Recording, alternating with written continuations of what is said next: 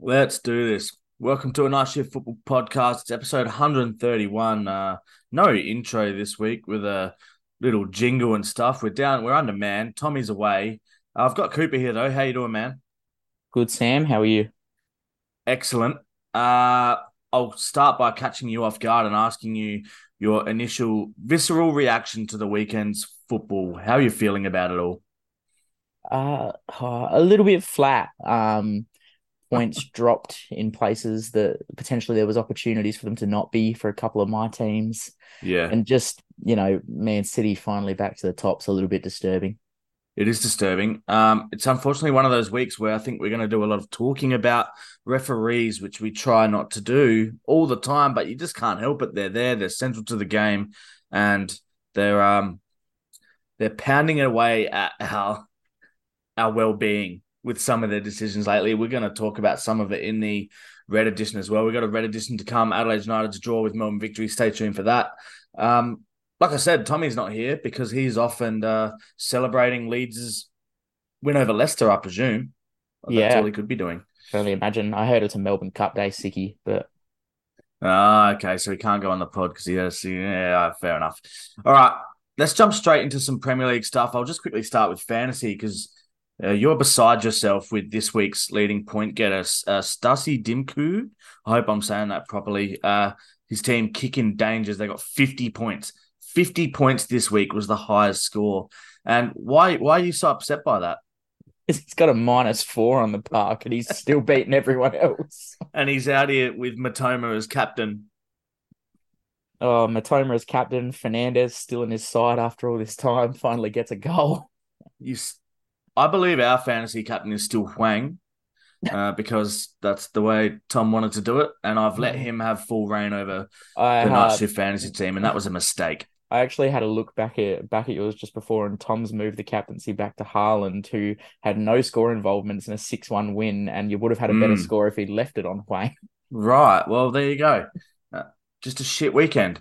Let's jump into some football games. It started off with the Friday night game there, or Saturday morning here, wasn't it? Oh no, it wasn't. It was Saturday night, wasn't it? There was no early Saturday morning game this week. It was Saturday night. Fulham v Man United at Craven Cottage. The 1-0 win to United. I guess what is there anything worth talking about here? Just United grinding out, got a win.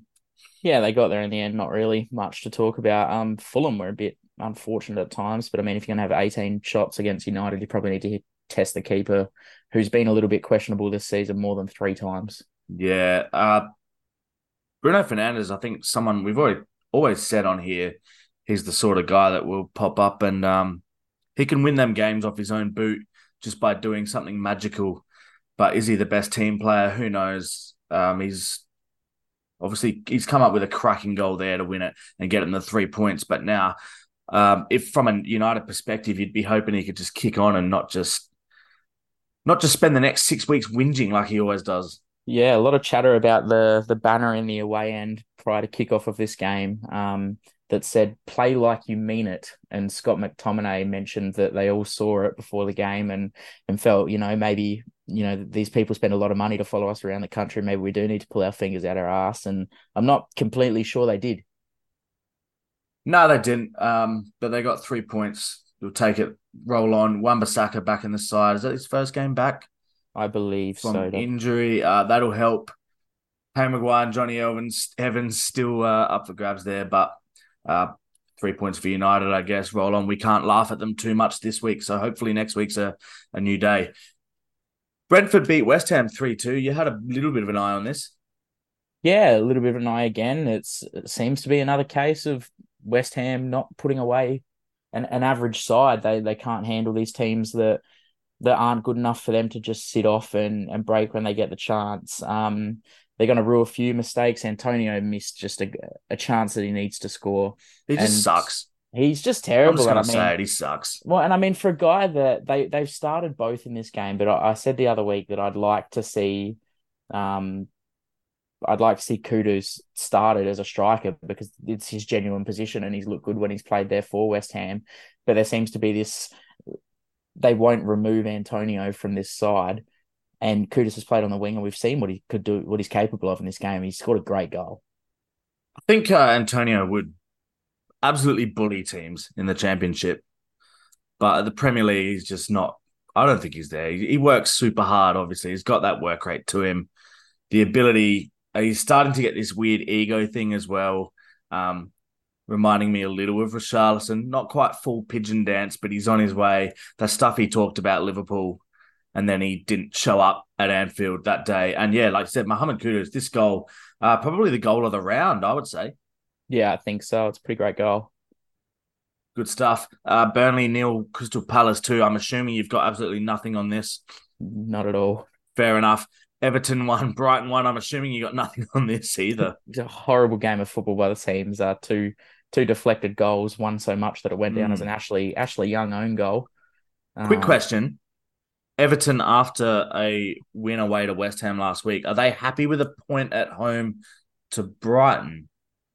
I think probably, given the state of them in comparison to the state of Brighton. I Well, mean, just, I mean, in the context of Brighton, kind of, they're just slipping a little off the radar. You mentioned before we got on to record that they're just starting to slide a little.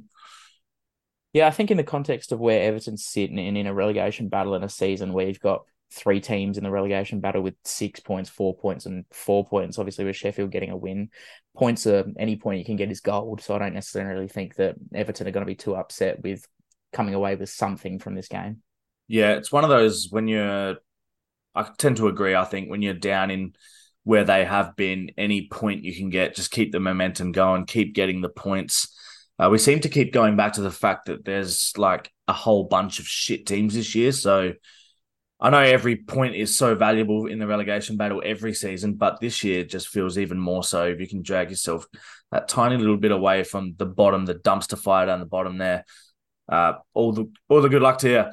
Man City 6, Bournemouth 1. You've already mentioned that Haaland had no goal involvements in this one, and it kills me. But our man, Doku, your man, Doku, who I think people are saying has been in wild form. I'm not sure he has been in incredible form. He seems to have found his way in over, I don't know what's going on with Grealish or if this is just not Pep's guy anymore. But Doku did turn it on the weekend. He absolutely took the piss in this game. 2 goals and an assist from the first 3. Yep. So yeah, Doku. No, so one goal for Doku. Sorry. And four assists. 4 assists. Yeah. So Okay. 5 score involvements still. Yeah. Both assists for Bernardo Silva, an assist for Manuel Akanji, and a Phil Foden assist too. And he obviously opened the scoring himself, Doku. Brilliant. I spoke about him the other week, and I said I think he reminds me of like a Sane, as in he doesn't necessarily seem to fit in this City system because the way he plays is just so offensive and so direct that it doesn't mold to the way that Pep plays football. And this still, I know he's come in and had 5 score involvements, so it might seem like that comment is null and void and a little bit stupid, but this still to me reminded me of Leroy Sané's City days where he could have days where he wasn't involved and he was a break in the chain every time the ball went to him, but he was also good enough that at times he just took the absolute piss, and that's what Doku's done here. Yeah, the individual ability to dribble and run with the ball, that's not really something you think of in a City side. Are you saying you could also see him disappearing off to Bayern like Sane did and fitting in there because he can just run at German defenders all day? Well, my biggest criticism of Pep in his time in the Premier League is that people talk about how the Premier League is the greatest league in the world, and the good in the Premier League is good, but the shit is shit. And this is what we've spoken about. We keep coming back to this year about how there is a mob of seriously bad teams at the bottom of the Premier League this season, but Pep will never break his tactics. He will he'll have Bournemouth come to the Etihad and pass the ball around, where I have just said in the past, I feel like they've got the quality that if they just ran at them, they'd crumble. And I feel like this is an example of, Doku's come out on this day and just gone, fuck it, I'm just going to run it this week back 4 and just, reap the benefits of it. Yeah, because he was just taking on defenders and dancing around in the box, skinning people, then whipping it off to get assists. An incredible performance. Belgian. Yep, Belgian, yeah. They just keep producing them. there. I don't know what their next step is once they lose this. I think we talked about it a few weeks back, but once they lose all these, their so-called golden generation, looks like they still got a few coming through. And Doku certainly looks like a star. Hopefully, he can keep it going. Anyone who keeps Jack Grealish out of a football side in the Premier League is, I'm a fan. I'm a fan of anyone who does that. Sheffield 2, Wolves 1. Sheffield got their first win of the season. 3 cheers. How good. Huge. We're one step closer to putting Luton back on the bottom where they belong. Uh, Oh, that's unnecessary shade at Luton. Are you salty about a certain result this week? oh, potentially, but no. I mean, good luck to Sheffield. Again, this is a huge win in the context of a team that we were talking about potentially being the worst Premier League team of all time, and the start they've had is absolutely diabolical. They're 3 points away from being out of the relegation zone now. Yeah, such is how bad the league is down there, isn't it? It's so interesting just with these real shit teams, and I'm going to be intrigued enough to continue to look at this ladder and how it molds, but I will not watch any of them play. Yeah, completely fair. I'm not investing 2 hours into a Sheffield United and Wolves game. Like I'll happily go off and I'll watch like Cagliari versus like Genoa or someone in Syria down the bottom, but I'm not watching this. Um, Penalty at the end was a penalty, wasn't it? Yeah, I Was think there? so. I think so. It's one of those ones people will say it's soft and you can't give a penalty for that, but it is a foul. And a foul in the box is a pen. We'll take it all day long. That's one of the few things the referees got right this weekend. We'll give them that one. We have to pat them on the back sometimes. How about the penalty? Ollie Nord. Yeah, smacked it. If half an inch higher, it would have been on the halfway line, and he would have looked like an absolute fool. He But would have snapped the I mean, crossbar off. to have the balls to step up and do that in the 100th minute of a game when your team is yet to win a Winless. game this Premier League season is there's something about it. That was my exact thoughts was, are you really just going to step up here and just thump this as hard as you can? If I was taking that penalty, I think in my head I would have gone, I'm just going to pick a corner, and if he saves it, I'm going to go back to the change rooms like, oh, great save. I'm not trying to put this in, put Yeah. it up where the spiders live and make sure he can't get to it. I would have, if I was taking that penalty, I would have absolutely slotted it into the side netting because that's just what I do. Made a living off it in the C grade. In the C grade. I like to think I'm a real down the middle merchant. Oh no, you can't do that at our level of football. You can't go down the middle because the keepers aren't diving, or they're waiting for you to kick it and taking their chances that you're not good enough to get it too far to the side of them. You can't go down the middle. Um, Good on you, Sheffield. We'll see how it goes. There was absolute limbs around that stadium after that goal. The last game of the morning, I'll give you a bit of an insight into my Sunday morning here. Number one, hungover. Uh, Derby Day races into A League, into Premier League all night. Newcastle Arsenal at 4 a.m. There was also a Der Klassiker between Dortmund and Bayern Munich that morning. There was also a Milan played Udinese at home that morning. Also, all three of those teams lost. So loyal listeners of this pod will know I'm a fan of all three clubs and woke up with three losses there. And I decided to not rewatch any of them. I didn't know the scores, but I got up and decided to rewatch the Copa Libertadores final, which I think we can talk about maybe at the end. But I'm glad I did avoid this one. I went back and rewatched the mini match, and just quite frankly, Arsenal not good enough. And controversial refereeing decisions aside, Newcastle deserved their 3 points.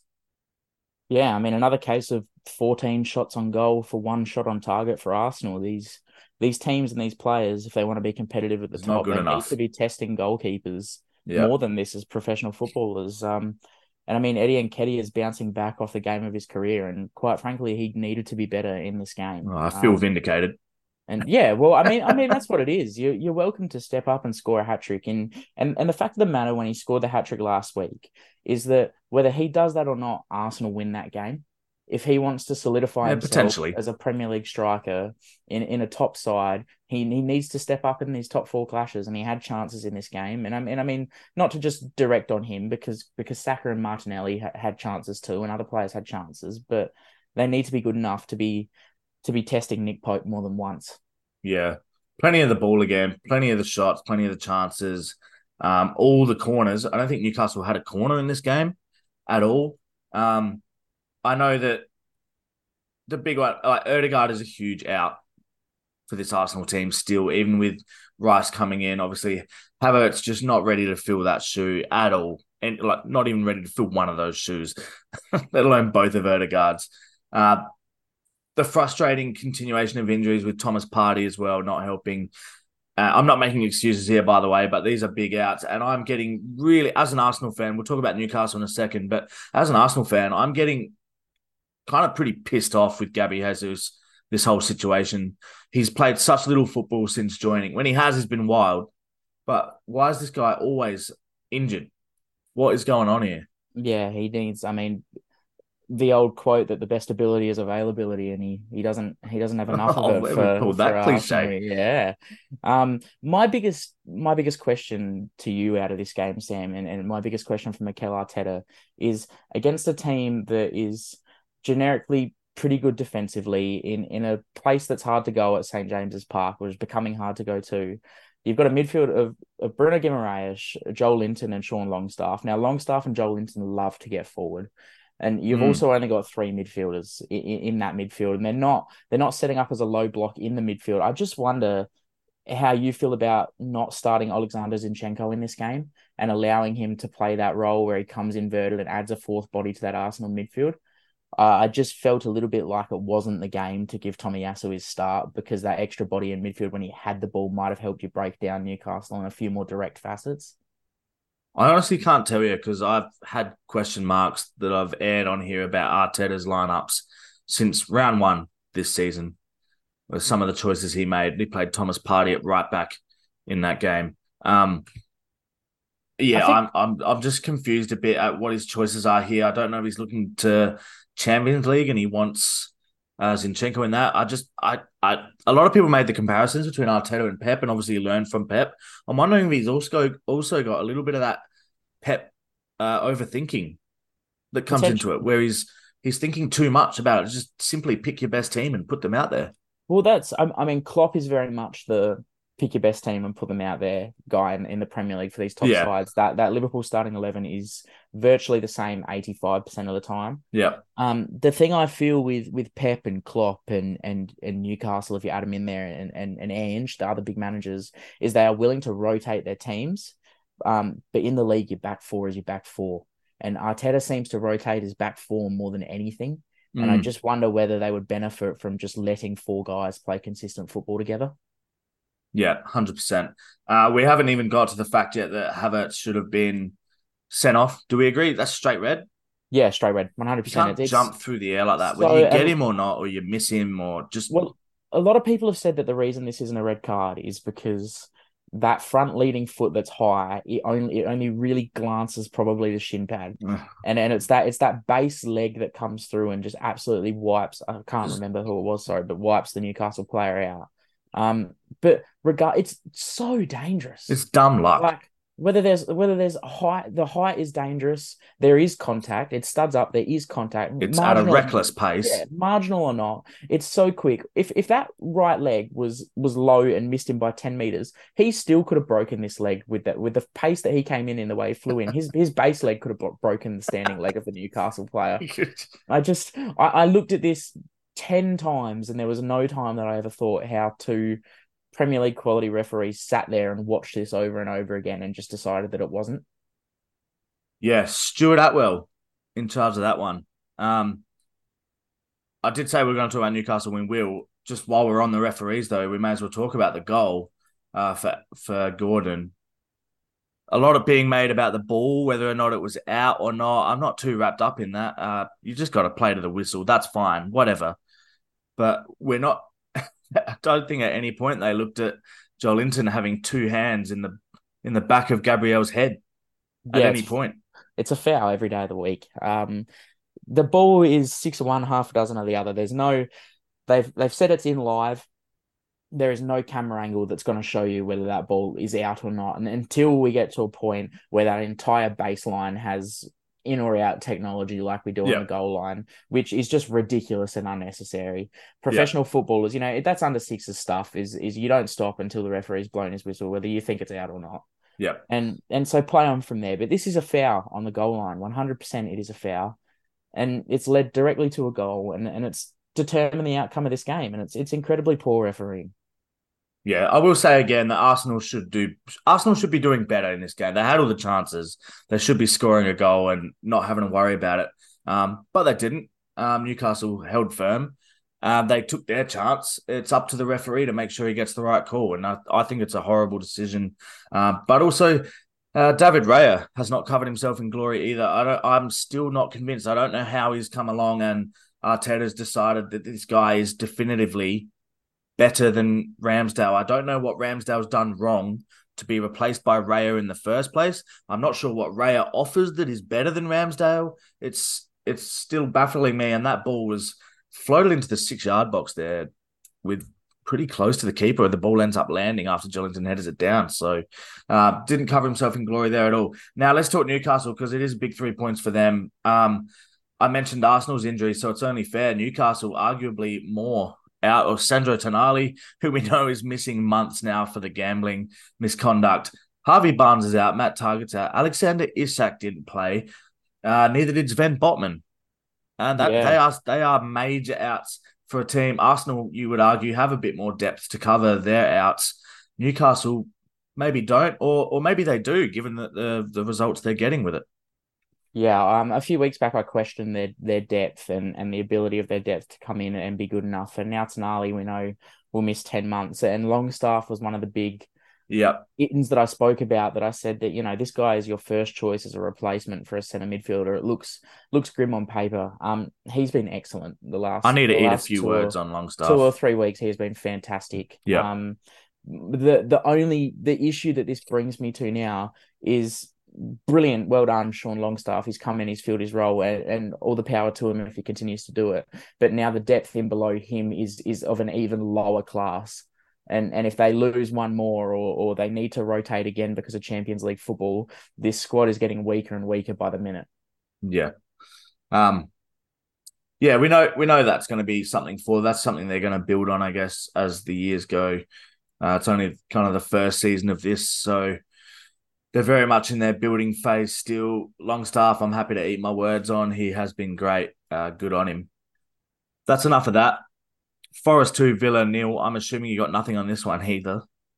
Just a low block from Forest that worked so well. Villa just, Yeah.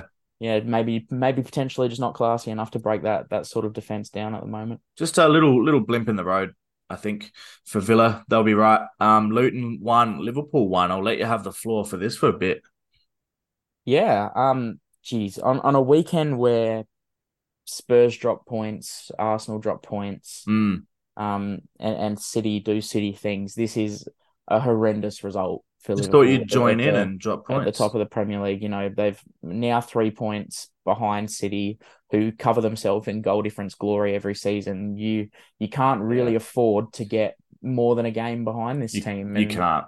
And these are the kind of results that, the difference between, it sounds ridiculous because we're less than 10 games or 10 games into the season, whatever we are now.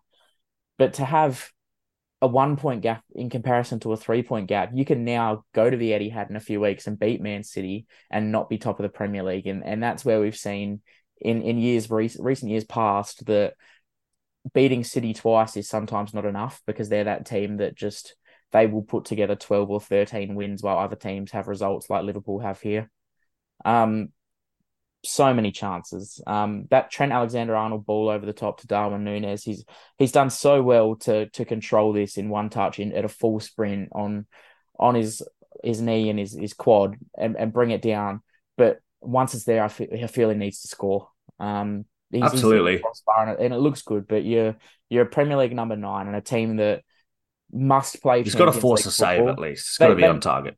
This Liverpool side must play Champions League football next season, and they at the moment are instead to compete for a title. If you're going to start as a striker in this team every week, you need to, like you said, it needs to be on target.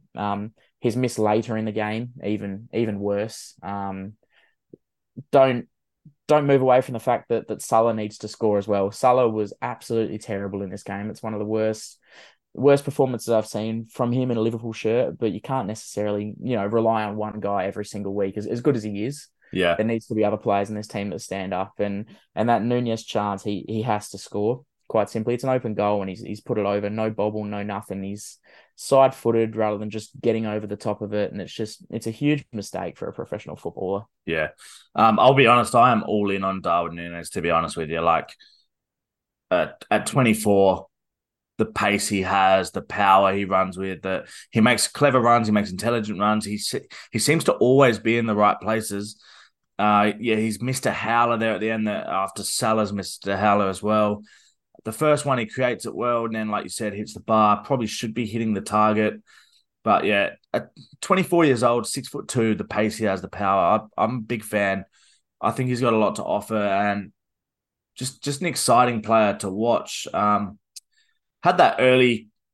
What was the early controversy? It's escaped me now. I feel like there was some sort of early Uh, controversy thing with him at Liverpool, or something he did on the pitch, something um, flog like. the headbutt against Everton. Oh, was it? Yeah, maybe it was that.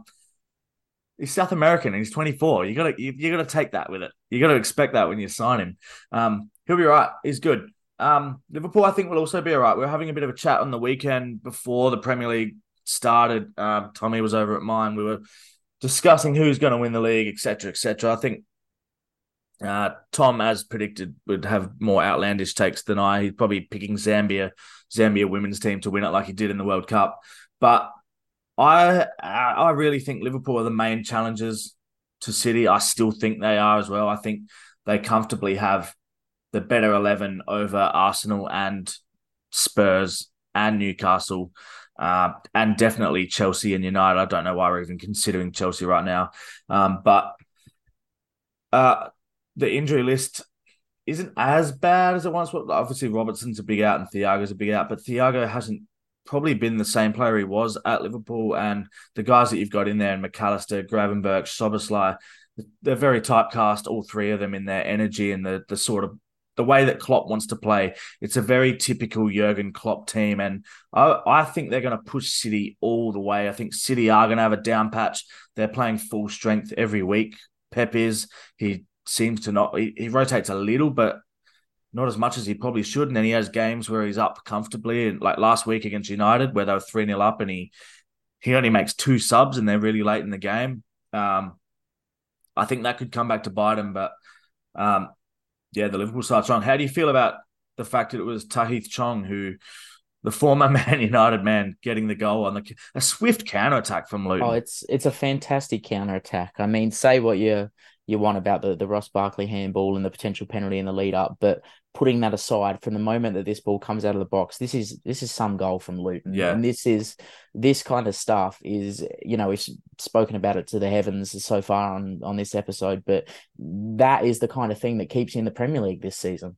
yeah, Being able to counter attack against good teams or teams that, if you can do that against probably one of the top four sides, maybe one of the top two sides in this competition, then you're good enough to keep yourself in this league. And we wrote Luton off before the season. I was a big, massive Luton are going to go down so easily, and they may still, rightfully so. if they can do these things, if they can score these goals and be that good on the counter attack, then they can keep themselves afloat. Yeah, finding their feet. I think there'll be a lot of people happy to see him manage to stay up at least another year, just to see how they go. I kind of don't like seeing the team that comes straight back up go down if they're a team that we haven't seen for a while, like with Forest or like with Leeds. Sheffield can go, Burnley can go, Bournemouth can go. They're the bottom three right now. They can go. They can take Everton with them. That'd be nice. But we can only have three. That's the sad reality of relegation. Unless you ask Tom, and we can come up with some sort of scheme to relegate a fourth or fifth. And these are the, this league, and everyone glorifies the big six and everything that goes on, but the utter scenes in that home end at Kenilworth Road when this Wild. goal went in, Yeah. unbelievable. And that's what the Premier League's all about. When we say, what is the glory of coming up to the Premier League, and is getting relegated really that bad? But these supporters that have been with Luton since non-league football a decade ago, this is an unbelievable moment for them. Was there an absolutely horrific refereeing decision in this game? On the scale of horrificness for refereeing decisions, where's it sitting? This isn't as bad as We're some that talking we've Van Dijk seen. being Van rugby Dijk, yeah. tackled to the ground, obviously. This is not as bad as some that we've seen. The annoyance I have with this is that just last week, City broke open a derby when Rasmus Højlund gave Yeah. away a penalty for much less, and we can't Yeah.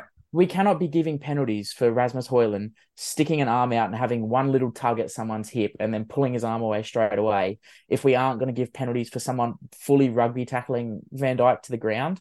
And I think the reason that these aren't given is because referees look at that Højlund one and they go, oh, that's blatant. He's stuck an arm out and he's pulled him. Whereas these ones where defenders will let, the attacker comes in and the defender will let him come right into him and they just wrap an arm and they go down together. And you can I just think kind of fall over and I trip them think with you. I think referees look at this and they go, "Oh no, it's 6 on one, half of the dozen of the other. It's a little bit of each side." But that is intentional. That is an experienced defender. I believe it was Tom Lockyer. I'm not 100% sure. But that's experienced defending, thinking if you just plant yourself and you let this attacker come into you, I can almost make it look as much as like he's fouled me as I've fouled him. Yeah. But we have to get to a point where we erase this from games and make, corners are supposed to be an advantage in this sport. We can't get to a point where we're taking the advantage away. Yeah. Do you think there's been any, on the referee's part, any thinking of where the ball was going and whether or not Van Dijk is getting to it? Oh, I mean, It's potentially, not it's not something I agree with, by the way. no, Like, when they I'm say, the ones where they knock it past the goalkeeper and it goes out for a goal kick or whatever, people are yeah, like, oh, he's he not wasn't getting getting there. Like, there I don't anyway. care. Yeah. You can't just go around kicking people or tackling people. Like, where the ball is does not matter. Well, if that's a free kick floated in from outside the area and Van Dijk's on the edge of the box and the same thing happens, Liverpool probably end up with a free kick. Yeah. I think it's one of those ones where the referees looked at it and gone, oh, it probably is a foul. It might be a foul, but geez, I look like a fuckhead if I give this and it ends up being wrong. And Yeah. it's just and on that borderline where it's enough of enough doubt to not give it. Yeah, absolutely. I think Penn, pretty blatant. I'd be pretty ropeable if I didn't get that one. The wrestling in the box, it's always one of those issues because everyone says, "Oh, we can't just give him because there'll be 100 penalties a game," but defenders will stop doing it if we start calling them, and it'll be much fairer in those attacking areas. We'll get to the game of the round. Tottenham 1, Chelsea 4 this morning. This was an absolute belter. I only caught the last half an hour. I've since gone and rewatched back some highlights and things, but Kulusevski scores early on, and then with Liverpool score twice, both disallowed. Romero gets a straight red. Palmer scores a penalty. The Spurs players are dropping like flies with injuries, and they're having to make all these subs. Udogie gets a second yellow, and then Jackson scores one of probably the worst hat-trick performance in football history, I would say. This Nicholas Jackson, it'd be right up there with. It's probably worth less than Archie Thompson's 13 against American Samoa. That's a really interesting, really niche take. Yeah, horrible. And I'm not gonna. There is Chelsea fans on Twitter going, "We knew Nicholas Jackson had this. We knew we had to be patient." Had They what? can't be. They're not serious, are Had they? what? Against 9 men, he had chances in this game that he should have scored before he put two away in the 94th and the Yeah, 97th. And if they had if Spurs if their gutsiness had come back and they'd gotten a point out of this game, there would be fingers pointed at Nicholas Jackson again. And good on him. He's got some goals and it may put some confidence behind him, but geez, I'm still yet to see it. yeah. Should we go straight into just talking about the red cards from this game? Because there's for some reason there's pretty mixed feelings about it. There was one that was given a yellow that maybe could have been a red, and then there's the straight red, and then there's the second yellow. What do we think? But where do you want to start? The first Destiny Doggy yellow? Yeah, go with that. Yeah. Fuck, it's dangerous, man. I, I understand. I understand that there is probably actually no contact here, and that's yeah, why he's only given a yellow. But I think we're both on the same page that the reason there is no contact here is because Raheem Sterling has shit his pants and made sure that he could do everything he possibly could to not have his leg broken. And we can't have footballers coming in off the ground with both pairs of studs showing and rely on attackers to jump out the way. This has to be a red card for me because it's something that people need to turn around and go, fuck, I'm never going to do that again, or I can't be doing, or did you see what it's happened the to action. your dog? Yeah, I can't do it again. That is the most reckless challenge that I've seen all season in the Premier League. All Yeah. season. And we're I will go to it quickly, but it might be a good comparison. Is that I think we both agree that the Christian Romero red card is a red card on the basis of what we've seen so far this season. Whether you agree with it or not, the follow through action is a red. Yeah. On what we've seen this season, it's a red card. But fuck, that tackle is not half as dangerous as this first Destiny Doggy yellow card. I don't think we can be sending players off for what Christian Romero's done here if we're not sending players off for what Destiny Doggy's done for his first Nah, yellow. 100% agree. I feel like we might be in the minority on this because I know people tend to just see it as, he didn't get him, he didn't touch him, and it's just good, hard football, whatever. It's in the rules. You can't go studs up with 2 feet like that. It's in there for a reason because it's super dangerous and it's so forceful and aggressive that, like you said, the only reason there's no contact is because Sterling's looking at him going, shit. Like, is he meant to stand there and get his leg snapped so that it can be a red card? I don't think so. No, you got to punish the action. And I think that action was definitely worth a red. Romero's, I'm not as convinced these ones are, you know what I mean? Where they're kind of, those ones where they're both standing kind of front on with each other. There's no giant wild like slide in. It's just kind of the timing's a bit wrong. I understand why he's given the red. That's just what they do now. But I'd be happy for them to be a harsh yellow. Yeah, I think this one is where we go back to Malagusto and Curtis Jones because that's where we've seen this so far this season. Yeah, And for both of those, I feel like the players have gone in for the ball and yeah, it's half a pass and half a tackle. And they've got to yeah, the ball first, but their momentum has carried them through the player in front of them and hence absolutely, it being yeah, a red card. I just wonder with this Christian Romero red card, if Romero is standing, he's actually not making a challenge whatsoever here. This is just a clearance or a pass from Christian Romero. And he swings high and he follows through strong. But to me, this is more Enzo Fernandez coming into Christian Romero's space than it is Christian Romero's momentum taking him into Enzo yeah, Fernandez. yeah. And it's such a, you're not going to slap the It's tough referee over the back of the because head because it's such a hard thing to adjudicate. they always look heaps worse on the replay as well. And that's why we're seeing so many of these with VAR being given a red card. I think, did he give it a red initially or did he go to VAR to get the red? I'm pretty confident he Can't gave a red recall. straight away. Okay. It's still, I think it's harsh. Like, especially given the pace of the game, I think what you need to consider is the speed of the two players involved as well, and like how much reckless intent there really is for something like that. Especially if, like you said, Udoggy's only going to get a yellow for his sprinting in and lunging with 2 feet through the air, studs showing. But this one is, much less reckless. It's a painful one, sure, but I don't think it's as dangerous. Udogi does get sent off eventually. Second yellow. He knew as soon as he made the tackle, didn't he? Yeah, I think he just thought, he's a very quick player, and I think he just thought that he potentially had the extra step, and he lunged and he made a mistake, and you can see the way he rolled over and put his hands on his face as soon as he knew that he didn't get the ball, he knew he was gone. Yeah, beauty. We haven't really talked goals, but obviously we mentioned Jackson's hat trick. Mentioned that Dyer scored just after and the flag went up. And what a result that would have been. I feel like I've got 2 questions I kind of want to ask, one for each club here. But for Spurs, obviously, will they take much out of this result, given they went down to 9 men and they had a bunch of injuries? Or I think we saw from Ange that he was pretty adamant they were going to continue to play the same way. Saw that photo of them with such a ridiculously high line down to 9 men. That's just the way they want to play, and he's committed to it. What do you make of all that? Do you think I yeah, is that okay, or should he have changed it up? And I'm I'm going to be in a minority here because I've seen a lot of love for the way that Ange Postecoglou went about this on Twitter, and that it's a great thing to see teams, go for it. Like Ange, they obviously thought that they could still win this game, that there was a absolutely, percentage chance that with 10 they could win this game, and with 9 that percentage goes down, but they kept going for it, and it was the way they were going to play.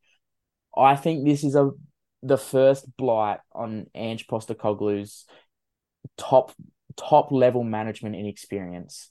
Um, I think this is the first time he's been in a situation, and he doesn't know it yet, that, geez, like we spoke about with Liverpool dropping points and giving that gap to Man City, in this league, a point could be so valuable if you're part of a title race. And then they genuinely believe that they are. And at this current point in time, they're now 1 point behind Manchester City. If they set up behind that ball and scraped a point out of this game, all of a sudden you're back square. And that could be so valuable in this league. And I don't think that Ange has ever come across this. When he managed the Raw here in Australia, they won the league by 20 odd points. When he was with Celtic, they were way too good for Rangers at times. And I think this is the first time he's been in a Mm. situation where you have to be mentally strong enough to think, fuck, we could win this, but how valuable is a point now in this scenario? If at the end of the season we win the title by 1 or 2 points, or we make Champions League by 1 or 2 points, we're going to look back at that time where we were resolute with 9 men against Chelsea and we held on for a point. I kind of, I think I do agree with you. However, I disagree with you on the fact that it's calling it inexperience on Ange's behalf. Like I don't think there's no way Ange is that naive. I don't think he knew full where he's fully aware of the situation and the things that come with this sort of approach with 9 men against Chelsea. Everything that's at stake. I don't think it's inexperience. He just wants to stick to his guns there. And in fairness to him, with 9 men against Chelsea, they looked shaky at the back. Yeah, Like they had Chelsea looked chances. honking at the back Son still, even against 9 men. So Son had a good chance, and if he scored, we might not be having this conversation. But yeah. So yeah, all right. The other one was with Chelsea, a similar question, but how much do they take out of this? I guess I've seen a lot of talk about maybe a confidence boosting win, I guess, but the maybe I'm just saying this because I hate Chelsea, but you can't like I wouldn't be taking a whole lot out of this. I mean, this goes back to what I spoke about last week. They're 11 games in for 15 points, and 5 of those points have come against now Arsenal, Liverpool, and Spurs, three of the top four sides in the league. Yeah. Chelsea now, after those games where they've gotten points off Liverpool and Arsenal, they've gone and dropped points in a scenario where they shouldn't have. And next week they go to, they have a tough run coming up. Their next game they've got Manchester City coming to Stamford Bridge. They're not good enough to hold Manchester City out, surely. A full Man City outfit, they're not taking much from it. And then they have I don't think so. Newcastle at St James's Park. I'm not convinced they're good enough to go to St James's Park and come away with a point. So if they go and lose those 2 games, which they're probably expected to lose, it's then about how they bounce back. They followed up with Brighton coming to Stamford Bridge, and Brighton are falling off the wagon a little bit. And if Chelsea are going to push themselves back up the table and threaten for European football at any point in this season, then they have to start winning those games. It's less about what they can do away to Spurs against 9 men and more about the games that they need to win at home. Yep, fair assessment. James was a big in for Chelsea. That's not big enough probably to get them a result against any of the better sides, but a huge difference because the bloke that's been playing right back for them stinks. What was I going to say? I was looking through this list of injuries for Chelsea, and I just still. What's the time? Do you know what the timeline is on Nkunku? I'm pretty confident we're about to see Christopher Nkunku make his Because Chelsea debut in the I'm coming so weeks. excited about this player, and I'm just so sad that we're going to see him play for Chelsea and not someone else. Well, Literally anyone else. I would have I been just wonder excited if for it. he comes straight in for Nicholas Jackson, or Has to. he probably comes off the bench in his first game or two, but once he comes into the starting 11, how much does Nkunku as a starting striker elevate Chelsea from where they are with Jackson as a starting striker? A lot. Yeah, I think so too. A I lot. think we're going to Yeah. see a decent Chelsea resurgence with a good striker. I don't mean any offense to Nicholas Yeah. Jackson, but I don't think he's shown the quality to lead the line for a side like Chelsea. Yeah, I think Nkunku is a fantastic player. I've been waiting to see him unleashed in the Premier League, and we've been robbed of it for the first few months. All right, that's it for the Premier League. Maybe just a quick wrap before we go of what else has been going on. I mentioned the Klassiker before, but Bayern absolutely wiped the floor with Dortmund. It was a bit of a disgrace, to be honest. I hate some of these players. I'm just so off them. Like Mats Hummels can just go. Like, please just leave. Like, he's not good anymore. He's shocking. The first goal is a corner comes in. This is like the 3rd minute of a derby, and Hummels completely misses the ball from a header. He jumps with Fulkrug and they both miss it. And Schlotterbeck's already lost his man, which was Upamecano. Something we talked about last week was centre backs marking centre backs from corners. Dortmund did it and they conceded straight away. So maybe that's why you don't do it. Harry Kane literally walked the next goal in the net, and from there it was just a disaster show from Dortmund. Turnovers, conceding the ball in the back third for goals, and it just a shit show. It could have been 5 or 6-0, and a really depressing continuation of Bayern's route over Dortmund in the last 5-6 years. So there you go. There's that. Serie A, Lukaku on the score sheet with a late winner after missing a penalty against Lecce. Juve got a 1-0 win against Fiorentina. Inter beat Atalanta 2-1 away. That's a big win. Lautaro Martinez, I'm talking about this guy every week these days. I know Tommy's a big fan of him now, but he, for me, is cemented in the top 5 or 6 strikers in the world at the moment. The goal he scored on the weekend was all class yet again. Just an absolute gun. But a 2-1 win for them, huge given Milan lost 1-0 at home to Udinese. They had an absolute stinker. Rodrigo Pereira penalty, former Juve midfielder. He's 37 or something now, but he's still running around just scoring goals. And Inter 2 points clear. Milan dropping out of the race now. They're 4 points behind Juve, 6 points behind Inter. So Inter and Juve probably running off together, which I think is the way a lot of people predicted it. There you go. How do you like that? No, it's good. I think with Serie A, that title race with Juve not being the dominant powerhouse that they have been for the last decade, that, like you said, that Inter win against Atalanta is such a valuable 3 points given the state of the table at the top there. Yep. Atalanta not quite the same as they have been in recent years, just struggling a little to replace the gun strikers that they lost, like Duvan Zapata and stuff. Roma, your boys, were on right down 16th, 17th only a couple of weeks ago, and now 7th place, and they're right on the back of the Champions League spots now. So there you go.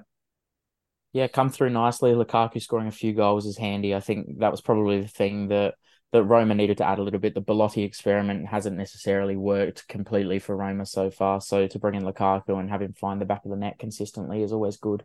Good shit. I reckon we'll leave it there. Thanks for joining me. Hopefully Tommy's all right, but we're going to record a red edition, so stay tuned for that this week. That'll probably go up a day later than this one if you're listening to it. So Adelaide won, Melbourne victory won. We got a fair bit to unpack there. Man, I was feeling feral and violent in that one, so we'll do that one. All right. See you later.